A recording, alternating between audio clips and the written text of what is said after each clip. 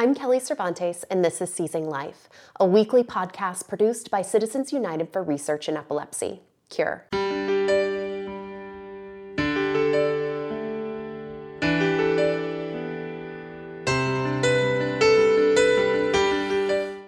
On today's episode, we are joined by Robin Blackford and Brianne Fisher from Ann and Robert H. Lurie Children's Hospital of Chicago. Both work in the hospital's Epilepsy Center, where they advise patients on the use of the ketogenic diet as a treatment for seizures. Robin is a registered dietitian, while Brianne is an advanced practice nurse. As medical professionals, they work together to monitor patients' vitals and ensure they use the keto diet safely.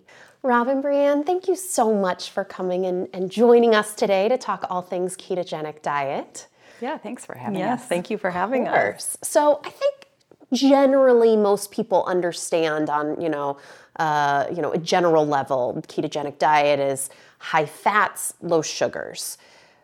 What does it mean more specifically than that? Well, there's a classic ketogenic diet, and then there's the modified version of the ketogenic diet. So I think what the definition of a classic ketogenic diet would be is the amount of fat to non-fat that is in that diet. So what you're doing is calculating ratios of a ketogenic diet. So that ratio of fat grams to the ratio of grams of protein and carbohydrate added together that create this this dose of in those kind of terms of the diet. So the modified version of a ketogenic diet is a high-fat, low-carbohydrate diet that you do some carbohydrate counting so that you keep your diet within a certain amount of carbohydrate grams that still puts your body into ketosis, which is why we call it a ketogenic diet.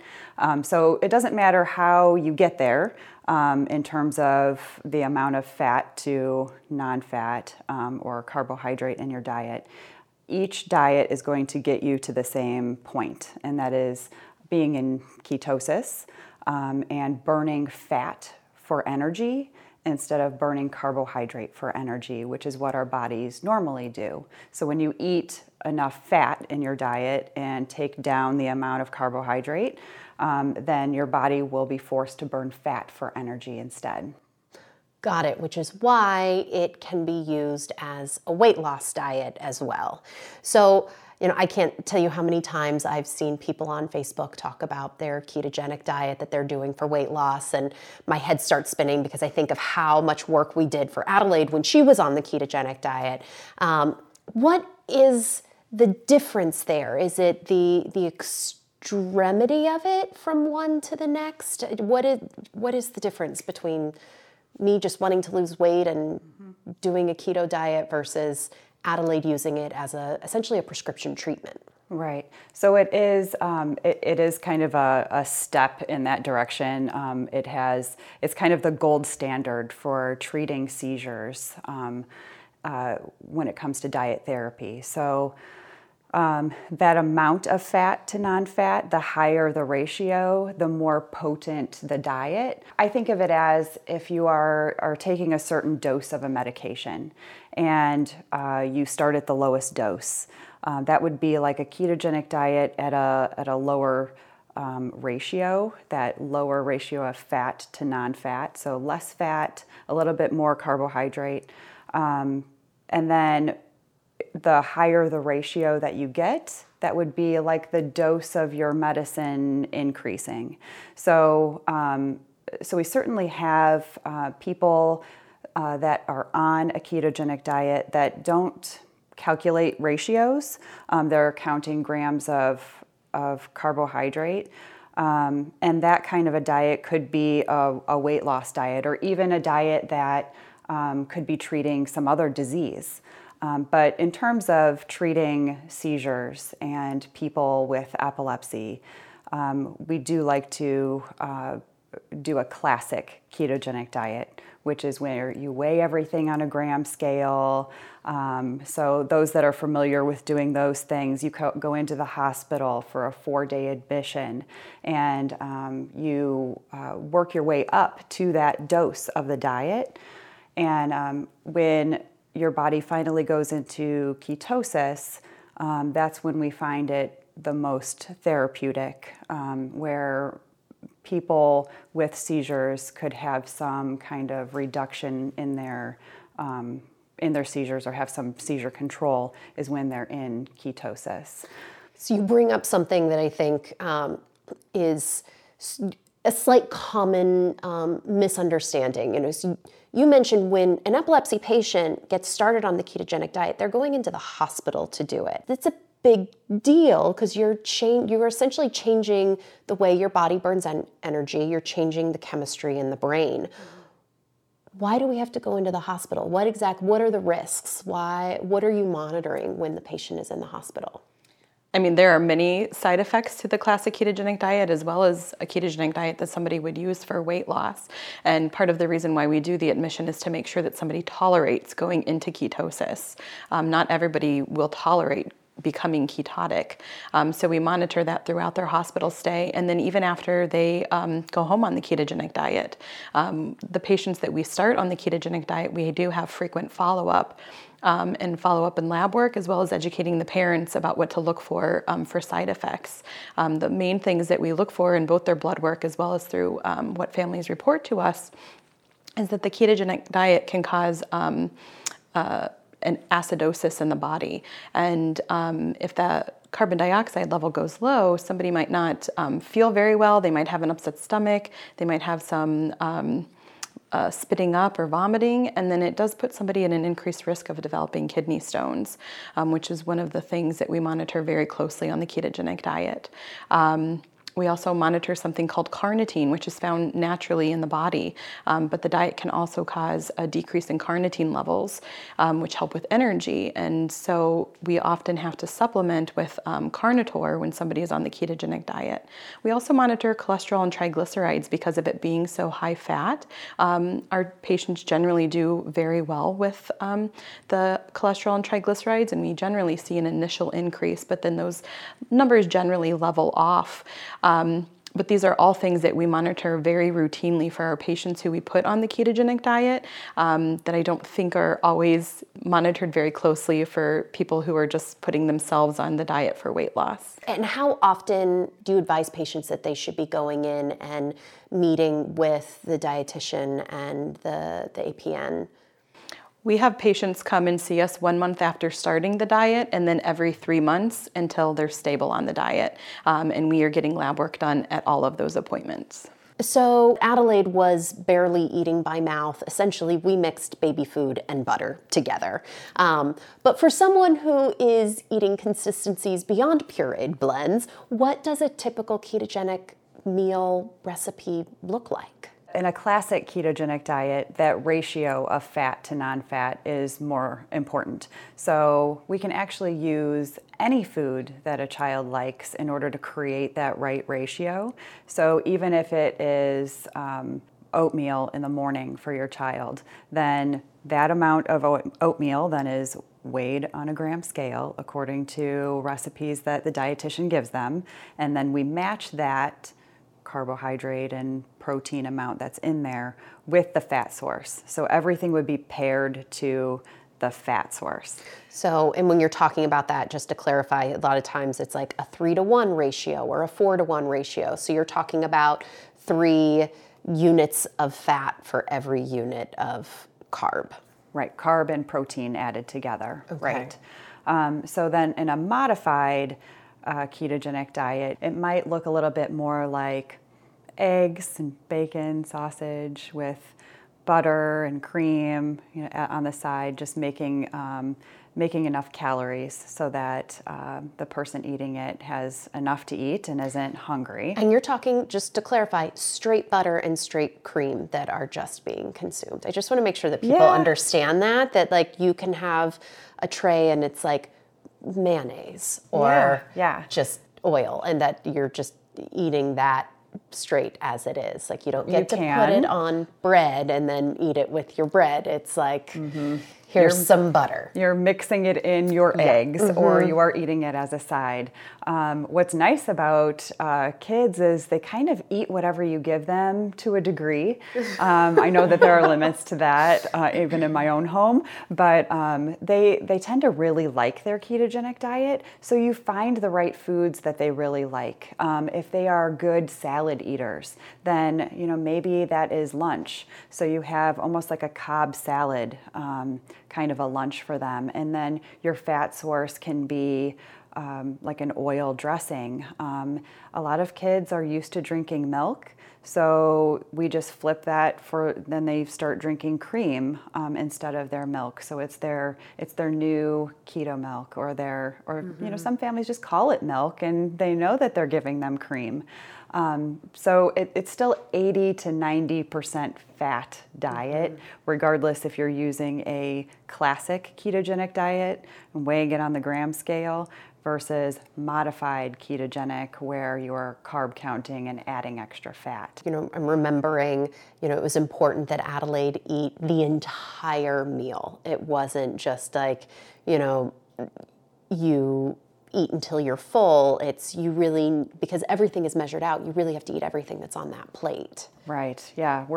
We're using grams worth of food. So you have to consume that many grams of that fat, that carbohydrate, that protein, to make sure that your dose of the diet is correct, and that's what you're ingesting. So if you're on a 3-to-1 ketogenic ratio, you have to eat your entire meal.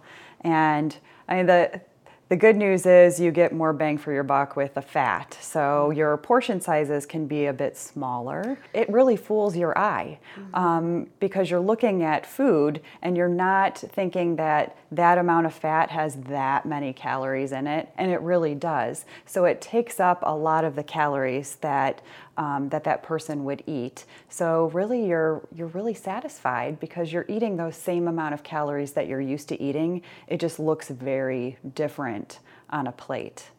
But also for patients that are tube fed, you can still do the ketogenic diet. It doesn't have to be on a plate. So there are baby food purees that we can do, and there are ketogenic formulas that are available so that we can use that as for tube feeds for patients that are on the diet as well. Hi, this is Brandon from Citizens United for Research in Epilepsy, or CURE. If you want to know more about advances in our understanding of diet and epilepsy, tune in to our Epilepsy and Dietary Therapies webinar on June 13th at cureepilepsy.org/diet. Are there ready-made meals for patients out there who are eating by mouth that make it a little easier to manage the diet, or you're in there with the recipes, weighing it out and making the food? I think most of the time that's what our families are doing. I'm not aware of too many places where they can get ready-made ketogenic meals that are according to their ratio and the amount of calories that they need. It's so very specific for each individual patient. They'd probably have more luck if they were on a modified version of the diet and still knowing how many grams of fat and protein and carbohydrate are in each thing, because they're counting those things on a daily basis anyway. So they could probably use those resources. Right. So just because they go to the grocery store and the label says keto friendly, that does not mean that when you're on the prescription diet at a specific ratio that is something that you can use. That is more for the modified version. Right. But as one of the benefits of the ketogenic diet being so popular right now for weight loss is that there are a lot of products that are being created that somebody on the classic ketogenic diet can't go to the store or order them online and just eat them. They still need to be calculated as part of a meal plan, but there are at least options to incorporate some other things into their meals. How do you know when someone is in ketosis? Ketone bodies can be checked through blood and through urine. So whenever patients come in to see us in ketogenic diet clinic, we will get their blood beta hydroxybutyrate to see what their ketone level is in their blood. But routinely at home, they check their urine for ketones. and that's what we have them routinely check and report to us. Of course, it's more important for patients to find their level of seizure control, more importantly than where their ketones are at, even though that is our therapeutic marker of how we know that a patient is on the ketogenic diet. That there are some patients that don't go into ketosis that still have some seizure control. So it's the only way that we know how to prove that a patient is on the diet is by checking their urine ketones, but also seizure control is a priority, and then we'll check and see if they're in a certain level of ketosis to see if it's at a therapeutic level. Now, I remember when we were inpatient, we had a big training session about how to prepare to bring the keto diet home, because it is a lot of work. So we got our scale, our food scale, and we got all of our menus on how to prepare the food. What are other ways that you help families prepare for what they're about to embark on, and what should people know about the diet and preparing the food and how all that's going to go? I think it really starts with our initial clinic. We make families come in, or we ask families to come in to be educated about the diet before they ever get admitted to the hospital. And during that clinic visit, they may meet with a nurse practitioner, a dietitian, and then our social worker. And we really discuss what the diet looks like at home and barriers to the diet at home, so that families can really start to get things in order to be prepared for the diet even before their admission. And then when they get admitted to the hospital, they have very intense education with the dietitians. Mm-hmm. Yeah, so then during the admission, we have it set up where we have certain topics that we would talk about every single day. So the dietitian is part of the medical team that's inpatient, and then that person then would go and meet with the family and do all of the nutrition education that's required before discharge. So they're not only doing all of the education with the families and giving handouts and going through every single menu and gram of food that the child is eating, but also they're thinking about once the family goes home and how to set them up to be the most successful in doing that at home, because this is not an easy diet to do at home. But I think that it is helpful that they're thinking about it ahead of time. They know what to expect once they're in the hospital, and then we are helping them overcome any of those barriers once they go home, the things that they are most fearful of in doing. But also we have a social worker that works with our team as well. And she is more than just a case manager and trying to get stuff for home, but also really meeting with families and seeing what is it that we can be most helpful in doing when families are ready to go home on the diet. So that could be a variety of things. Maybe it's families that have more than one child, so they have to think about others when they're feeding their own keto kid. Maybe it's school and how to manage school issues along with the diet, and birthday parties or any kind of family event that's also going on where they have to weigh all of their food on a gram scale and take all of their food with them. How do you handle all of those things? So our social worker is also helpful as part of our multidisciplinary team to be able to overcome some of those barriers. It can be a lot of work. It is a huge change, but if it works, I mean, it's worth it. Let's talk about that. What is the success rate? How often do you see this work?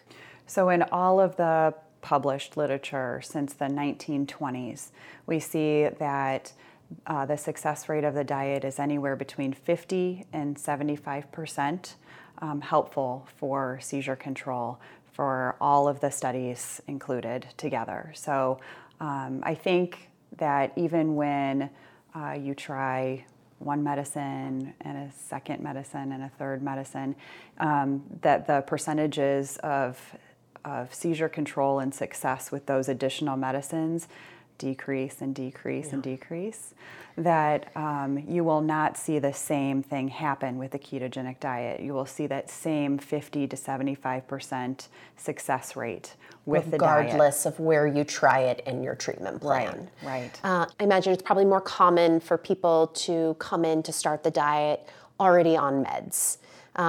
Do you see people come off their meds? Have you seen people get full seizure freedom? Absolutely both. So, the best case scenario is that somebody comes in and wants to start the ketogenic diet, and we put them on the diet and they become seizure free and they're able to wean off of their medications, and we'd leave them on the diet for about 2 years, check an EEG, and then wean them off the diet and have them go on and have a normal life without seizures.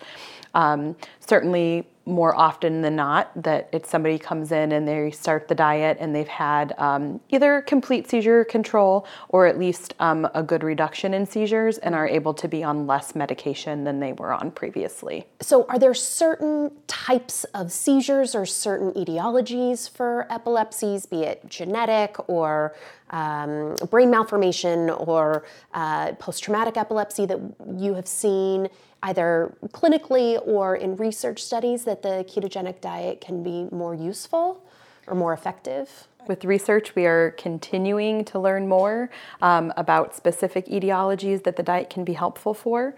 But for certain genetic conditions, such as GLUT1 deficiency or pyruvate dehydrogenase deficiency, we automatically put those patients on the ketogenic diet. We find it to be very helpful for patients who have MAE, or otherwise known as DOSA syndrome. We put those patients on the diet generally very early on in their epilepsy course, as well as patients with infantile spasms. We tend to put them on early on in their course. But otherwise, anybody who's really failed 2 or more medications is considered, a good candidate for the diet. And how long do you recommend typically that someone stay on the diet, or can you be on the diet for too long, or how does that work? So it really is all dependent on how useful it is for a patient. If we put somebody on the diet and they're doing very well from a seizure perspective and they're tolerating the diet without side effects, we can have them stay on it for years. We've had patients on the diet for more than 10 years, as long as we feel that it's still helpful for them. Kind of on the opposite side, if we put somebody on the diet and we're really not feeling that it's helpful for them or that they are having side effects, we try to get them back off of the diet, as quickly as possible, even within a few months of starting. And how does that look to come off the diet? I remember we sort of weaned Adelaide off similar to how we would to a pharmaceutical med, because it is still a chemical reaction that you are altering in the brain. Talk to us about what that weaning process looks like. It can be different for everyone, especially if a patient is having severe side effects of the diet, then we might want to wean the diet more quickly. So there's no hard and fast rule about weaning, even in all of our consensus across the world when it comes to diet therapy. It could be slow, it could be fast.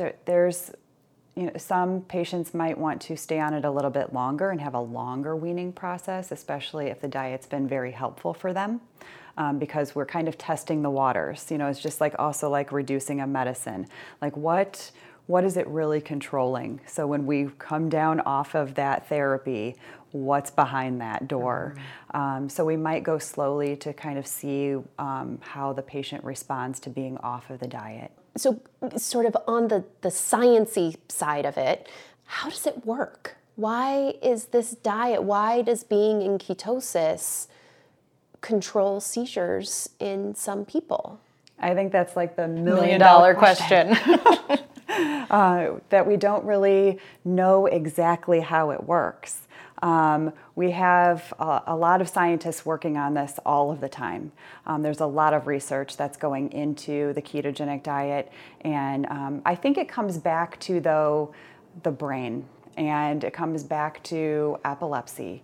And just that we don't yet have a cure for these things. And so you have this therapy that you know is helping the symptoms of having epilepsy, and that is the seizures. But we also don't know how that is working. We can't predict who's going to be a good candidate for the diet and who is going to be a responder. We have some good ideas, but we are not 100% accurate on it every time. Epilepsy could be it could be genetic, it could be inflammatory. So some of these things might be things that can be a target for the ketogenic diet, where you lower blood glucose, and maybe just stabilizing blood glucose could be helpful for seizure control. Maybe working on the hormones of the body and sleep, maybe that helps with seizure control. So some of those things that would trigger seizures, we think the diet kind of helps work with those things to make those symptoms of epilepsy a little bit better. So there could be one aspect of the diet that is controlling seizures for one person, and then it's a different effect of the diet that is helping another person. There's just absolutely no way to really and having know. So many different seizure types too, you know, so there are different seizure types where it might work well for versus others. So for every individual, it's so different and hard to predict. It's a personal and hard to predict disease, so that sort of falls in line. Brianne, Robin, thank you so much for coming and teaching us all about the ketogenic diet. We appreciate your time so much and everything that you guys are doing for all the kiddos out there. So thanks. Thanks, Kelly. Thank you again, Robin and Brianne, for exploring how the keto diet works for patients with epilepsy. If you want to learn more about the ketogenic diet, then check out the articles in the Cure News section at cureepilepsy.org/news. There you will find topics on ketogenic diet and other research projects from researchers around the world who are working on finding a cure for epilepsy.